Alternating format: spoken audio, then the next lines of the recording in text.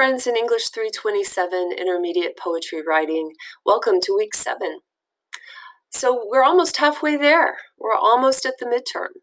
And I need to remind you that next week I'm going to be holding midterm conferences, Zoom conferences, from Monday, March 22nd through Thursday, March 25th. So if you've not yet signed up, please do. You'll find the link to the Sign Up Genius on Blackboard under Announcements. And I also need to remind you that one of the assignments for the course is to memorize and recite a poem, at least 14 lines. And I'm going to ask that you do that during one of these two conferences, either the midterm or the final. So if you're ready to do it now, you certainly may at the midterm. If you're not, you might want to start thinking about it. Choose a poem that's meaningful to you, one that you want to carry around with you forever. It needs to be at least 14 lines, so a sonnet is good. But again, try to choose a poem that's meaningful to you, and limit yourself to one of the two websites, the Academy of American Poets, which is poets.org, or poetryfoundation.org. One of those two websites. Try to get. You must get. I ask that you please do get your poem from there. Don't take it from anywhere else, for the purposes of quality control. Okay, so that's what I need to remind you of. This week we're going to be talking about looking at and writing some short narrative poems. So I'm going to take you through poem assignment number 7, the short narrative poem. The epic narrative is the oldest poetic form in the Western world. Traditionally, epic narratives use mnemonic aids, such as meter, to assist in the oral transmission of work. From these ancient sources, modern forms of narrative poetry emerged, including the popular ballad form. More recently, many contemporary poets have adopted the prose poem as a vehicle for transmitting narrative in verse, eschewing traditional poetic forms for a more direct approach to subject matter. For this week, write a short narrative poem that relates the story of a particular incident that happened to you or to someone you know. The incident may be completely fabricated, but it should be believable. You may choose to narrate the incident in a linear fashion, as Frost does in Out Out, or you may fragment the narrative, as Bridget Kelly does in Dead Doe. To begin, you might consider writing the narrative in prose in order to work out the details of the story.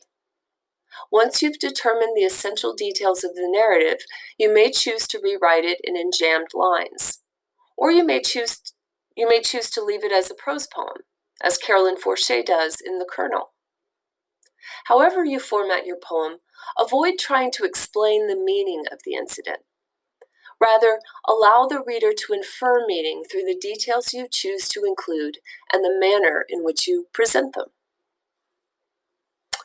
All right, so I give you here in the assignment some examples of narrative poems, different styles of narrative poems.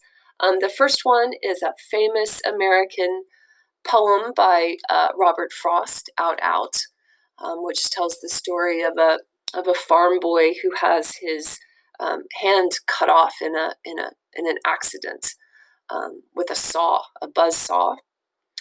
And then another kind of gruesome, actually, narrative poem. This one is very fragmented. Dead Doe. I love this poem. I love this poet, Bridget Kelly. She died a few years ago, but she's was a wonderful contemporary poet, and I included one of her poems on Blackboard, Song, which I think is probably in my top 10 all-time favorite poems, and that's really saying a lot. It's an incredible poem, Song. So be on the lookout for that one on Blackboard. Dead Doe is great too, but she does something different in Dead Doe, where she's fragmenting the narrative or fragmenting the form on the page. And the narrative, it's almost as if the speaker is trying to rewrite the narrative through memory, right? Remembering it. And then finally, Carolyn Forche, The Colonel. This is a really famous prose poem. Carolyn Forche came here actually when I first started here. I think it was like 2011 or 12. Well, I started in 2008, so I guess I'd been here for a little while. But Carolyn Forche came, she read this poem. It was incredible to hear her read this in person. This is a narrative poem based on a true incident. I won't give you any more background. There's actually kind of a whole history behind this poem, but I'm just going to let you just look at the poem, just look at the story, and consider what's going on there with this narrative poem. She actually, Carolyn Forche, said at one point she didn't consider it a poem at all because she didn't think that poetry was the right format for such a gruesome incident. It's really interesting now that I think about it. All of the poems that I've included, the example poems, are all kind of, as I say, gruesome narratives, and that is as well The Colonel. So there you go. Those are a few examples. I've given you other examples on Blackboard. One of them I included, I just talked about Song by Bridget Kelly. Claudia Rankine, this is another prose poem that comes from a really interesting book called Citizen, which I think should be required reading for every American citizen. All three of these are some of my favorite poets. And then I give you The Colonel, of course, and then Song.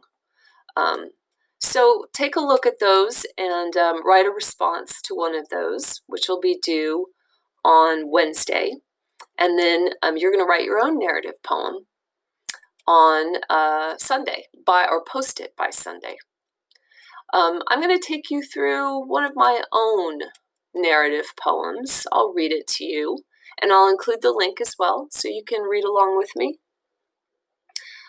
This is a true story that has also been fabricated a little bit, but for the most part, it's a true story. Your life is meaningless. I cannot tell you where they came from. It seemed they appeared from the sky, rounding the corner in their silver Camry, like a spaceship from another galaxy. College kids, or so I thought. Drunk as shit, but still clean cut. The type you'd expect to play varsity lacrosse and to love their mothers a bit too much. The kind who'll go on to become management executives or investment analysts with 2 houses and ex-wives in 3 separate cities.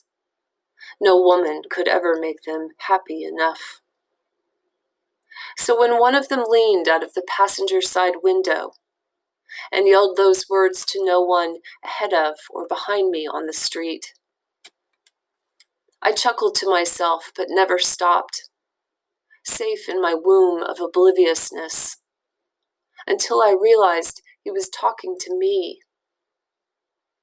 Something miraculous happened at that moment, something I cannot begin to deconstruct.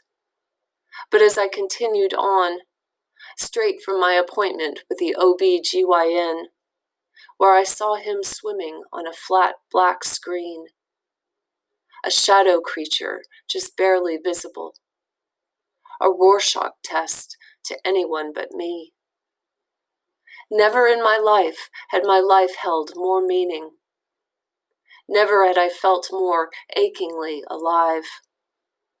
The insight carrying me, until together we began to float, soon to be mother and not yet child, along the empty, dead-end street.